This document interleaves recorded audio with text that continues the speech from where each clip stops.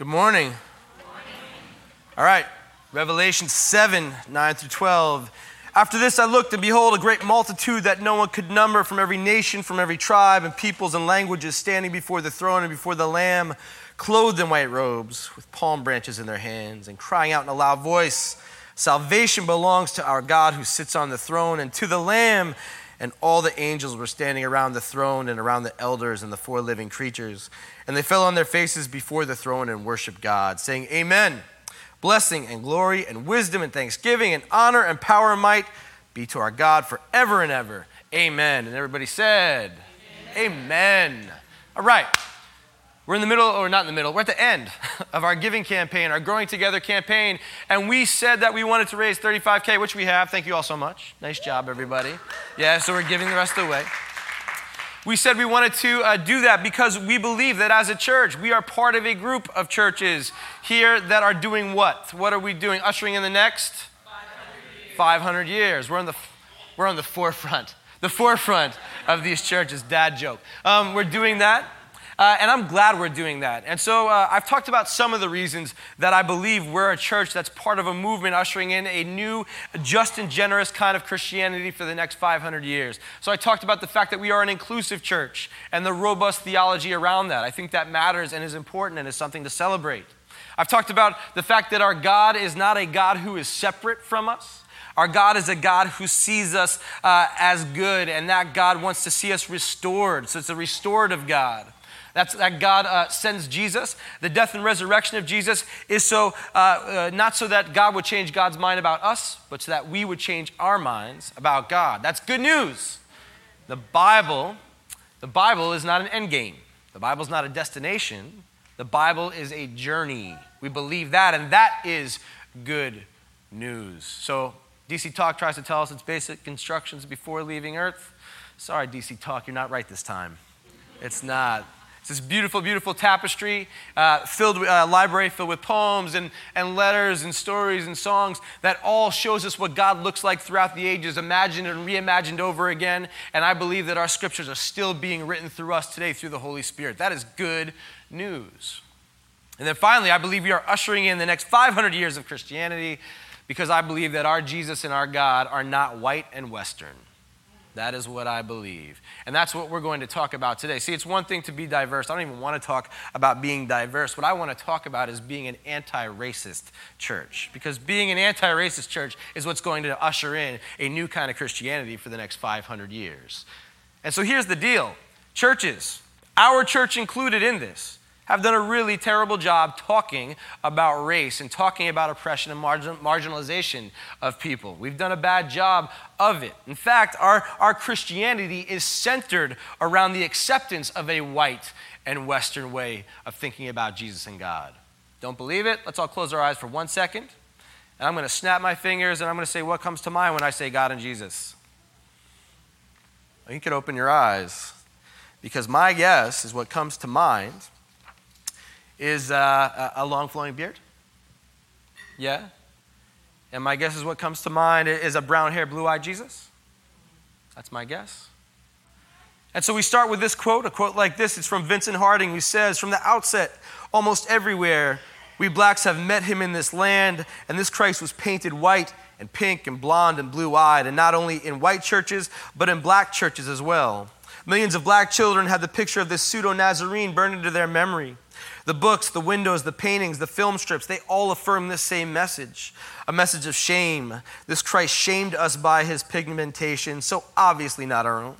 He condemned us for our blackness, for our flat noses, for our kinky hair, for our power, our strange power of expressing emotion and singing and shouting and dancing. And Jesus, he was sedate and so genteel and so white. And as soon as we were able, many of us tried to be like him." We have an issue.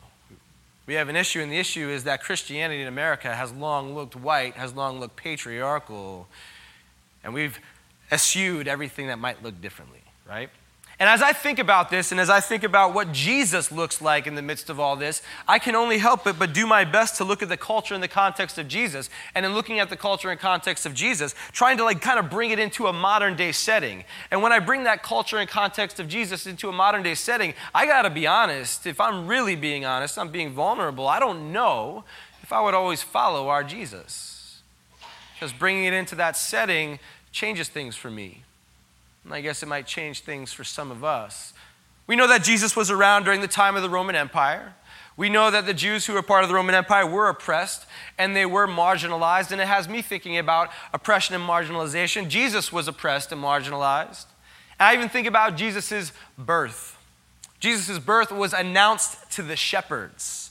Announced to the shepherds. First century writings, they tell us about shepherds. You know what first century writings tell us about shepherds? It says that they're dishonest, that they're unacceptable, that they're outside of the law.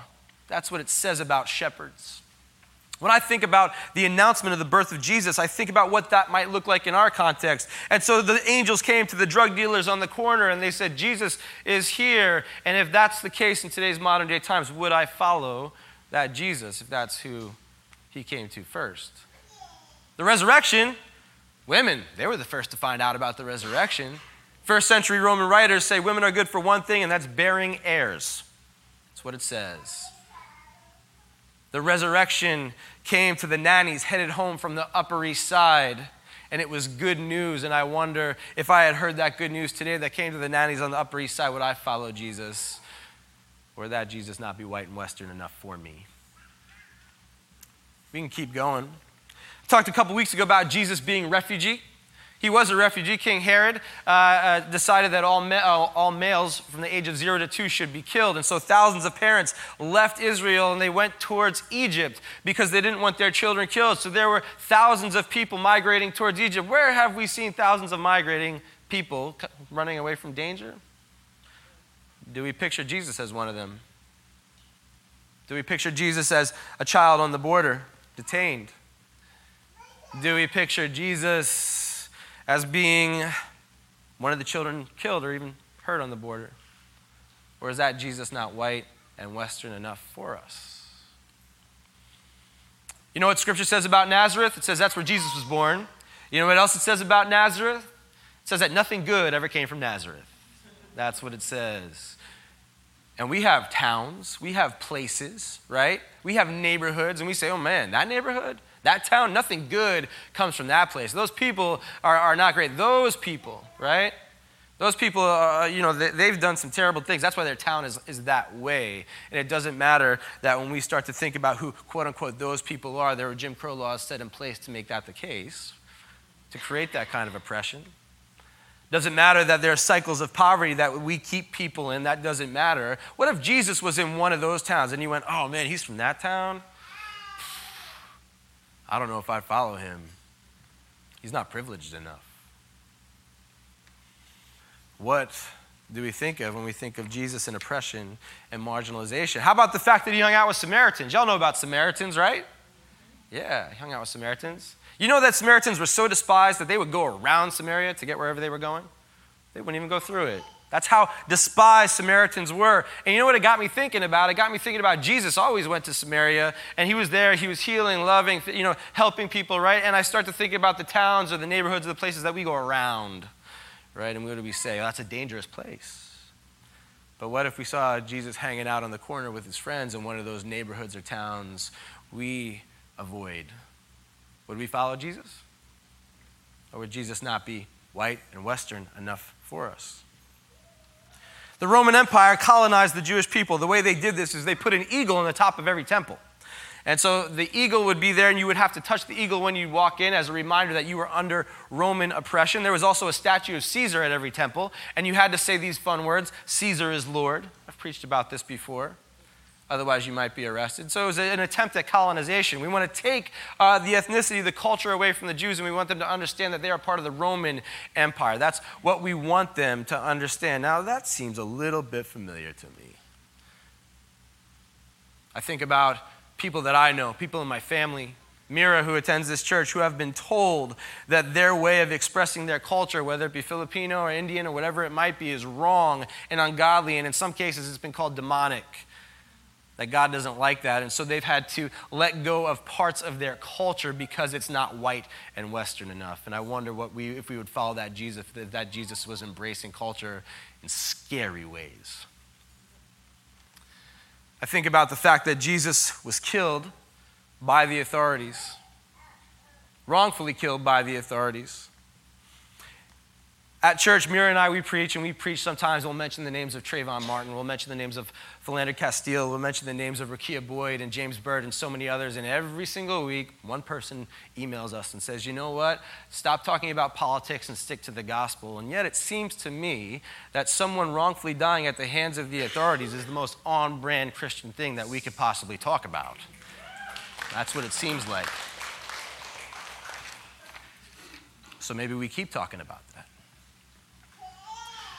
And so I think about this Jesus, and I think about who Jesus is, and I think about the way Jesus lived, and I think about the modernity of bringing Jesus into our modern culture.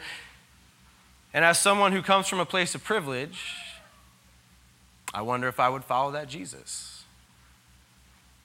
You know, Paul says this, and Paul says this in 1 Corinthians. He says, God chose what was low and despised in the world, what was regarded as nothing, to set aside and turn into what was regarded as something. And I think about our world, and I want to be honest about the world that I think we live in, or America that I think we live in. And I think the issue is we believe people who identify as Caucasian are something, and those who don't are nothing. And unfortunately, we can back that up with numerous stats. The fact that 32% of our population doesn't identify as Caucasian, but that make up 56% of our prison population. It goes beyond just African Americans and Caribbean Americans. It goes to a place where there was a study recently done amongst Caucasians identifying with Asians. And what was found across the board is that Caucasians every single time believed that they were superior to the Asian communities. So basically what we've done is we've colonized an entire continent. When I say we, I'm talking about people like me. I think about the fact that 56 cents of every dollar goes to the Latinx community. Or I'm sorry, white people, we make, $1 for every dollar. 56 cents to the Latinx community. We have an issue. We think that people who aren't Caucasian are less than, I think about our crack epidemic, right? Where it was a war on drugs and we imprisoned as many people as we could, and yet we have an opioid crisis where we save as many people as we can, right? And we don't have to talk about who was black and who is white in that. That's the bottom line. So I wonder, what do we do? How do we usher in the Christianity of the next 500 years? How do we become an anti-racist community? Because there is good news. The good news of the gospel is that when God gets what God wants, we get revelation. We get all tribes and all tongues and everybody coming together and praising. We get that. And God says, I love you so much that I want you to bring that. I want you to usher it in. I want you to show that that's what my kingdom looks like. We get to be a part of it. So how do we be a part of it? What do we do? What do we do? I think we have to do a few things. And right now, I want to take a second and I want to talk to the people in the room that look like me.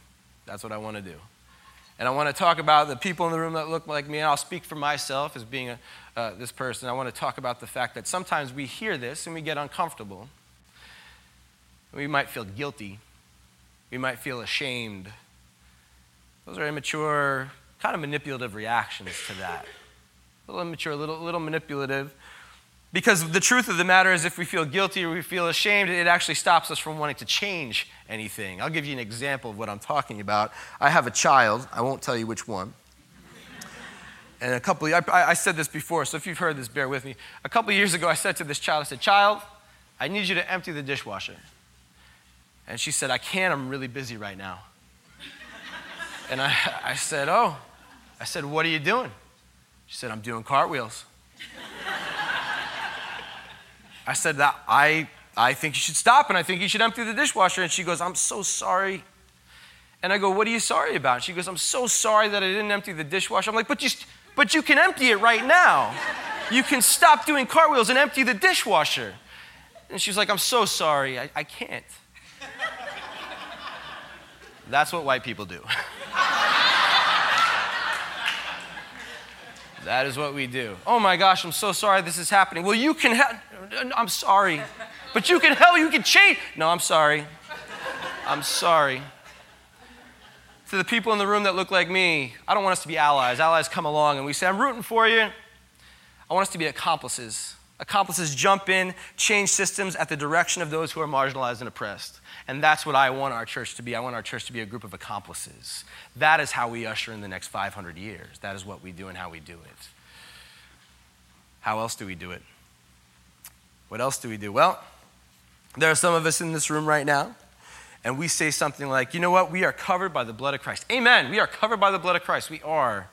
And so what we say is we say, you know what? So I don't see color anymore. We're all siblings in Christ. That's a nice thought. That's lovely. God bless you. I think when we look at the ministry of Jesus, the thing I love most about the ministry of Jesus is Jesus never wanted equality, ever. Jesus wanted equity. You know how we know? The way he treats people really differently. Those who are privileged, he doesn't give them much time, does he? Who does Jesus go to? Jesus is going to those who are the oppressed, who are the marginalized, who are the ethnic minorities. Jesus is showing them love, them grace, healing them. Jesus does not look out for equality. Jesus wants equity to bring up those who don't have it and to make them and to bring them to a place of flourishing. That's the ministry of Jesus, which means that is our ministry as a church that ushers in the next 500 years of Christianity. That's what it does. That's a nice thing to say. Jesus, God doesn't see color, but Jesus' ministry proves otherwise. What else can we do? We can do our homework. We can do our homework. And I need to acknowledge right now there are some of us in this room who have no choice but to know the white privilege side of the world. You have no choice but to know it. In fact, there's these two pastors that got together, one black and one white, and the white pastor said to the black pastor, he said, you know what? He said, there's so much we could teach each other, and the black pastor said, no. I know exactly what your world looks like. There's so much I can teach you. Should I choose to want to do it? By the way, where's Jim Rohner? He comes from Messiah, that guy. And so, yeah, there are people who have been marginalized, people who have been oppressed. And it's our job to do our homework, which means it's our job not to speak if you're privileged. It's our job to listen. So maybe if we're straight and cis, we should listen. And maybe if we're identify as Caucasian, we should listen. And maybe if we're men, we could do a little bit more listening. That brings the kingdom to this place.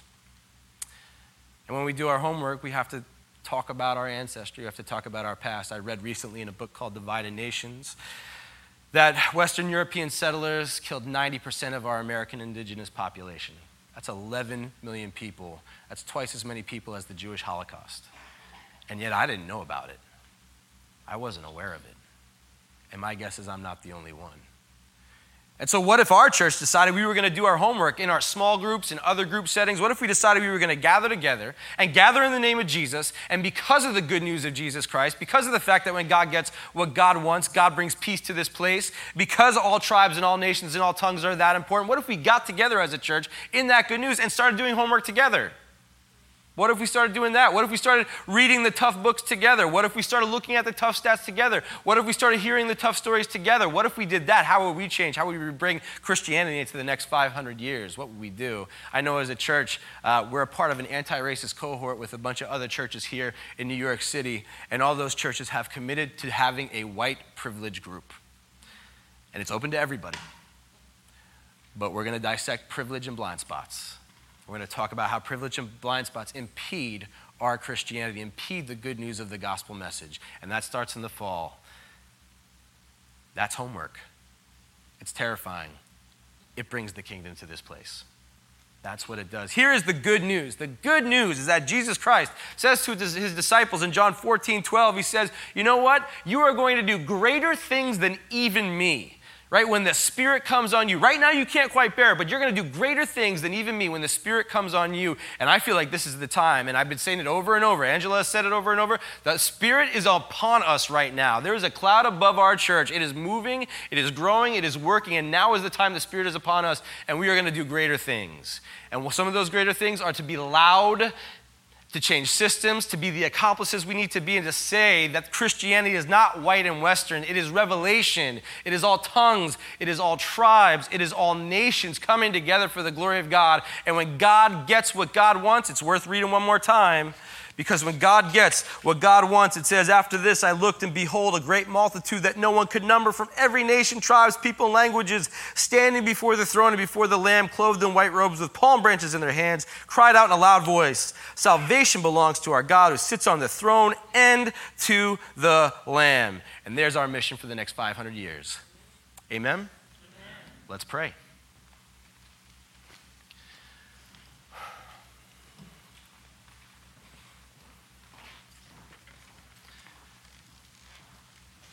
God, we are privileged to be a part of your kingdom. We're privileged to be called your children. And as your children, we're privileged to be a part of bringing the peace that you intend to this kingdom. We're privileged to be able to follow Jesus. And God, it's hard and it's painful and it's difficult. Give us the courage to do so. Give us the courage to bring your kingdom here for the next 500 years. Give us the courage to listen. Give us the courage to do homework. Give us the courage to step out of comfort zones. God, for those of us who have been hurt, for those of us who have been oppressed, for those of us who have systemically been treated worse, God, we pray for healing, and not just a little bit of healing, like full-on healing, God. We pray for that. We pray boldly for that. God, we pray that we begin a process that brings your kingdom to this place and looks a lot like Revelation. And God, when we get it wrong, when we're not brave enough, when we're not courageous, God, we are thankful for the grace that comes through your Son. We pray this all in your name. Amen.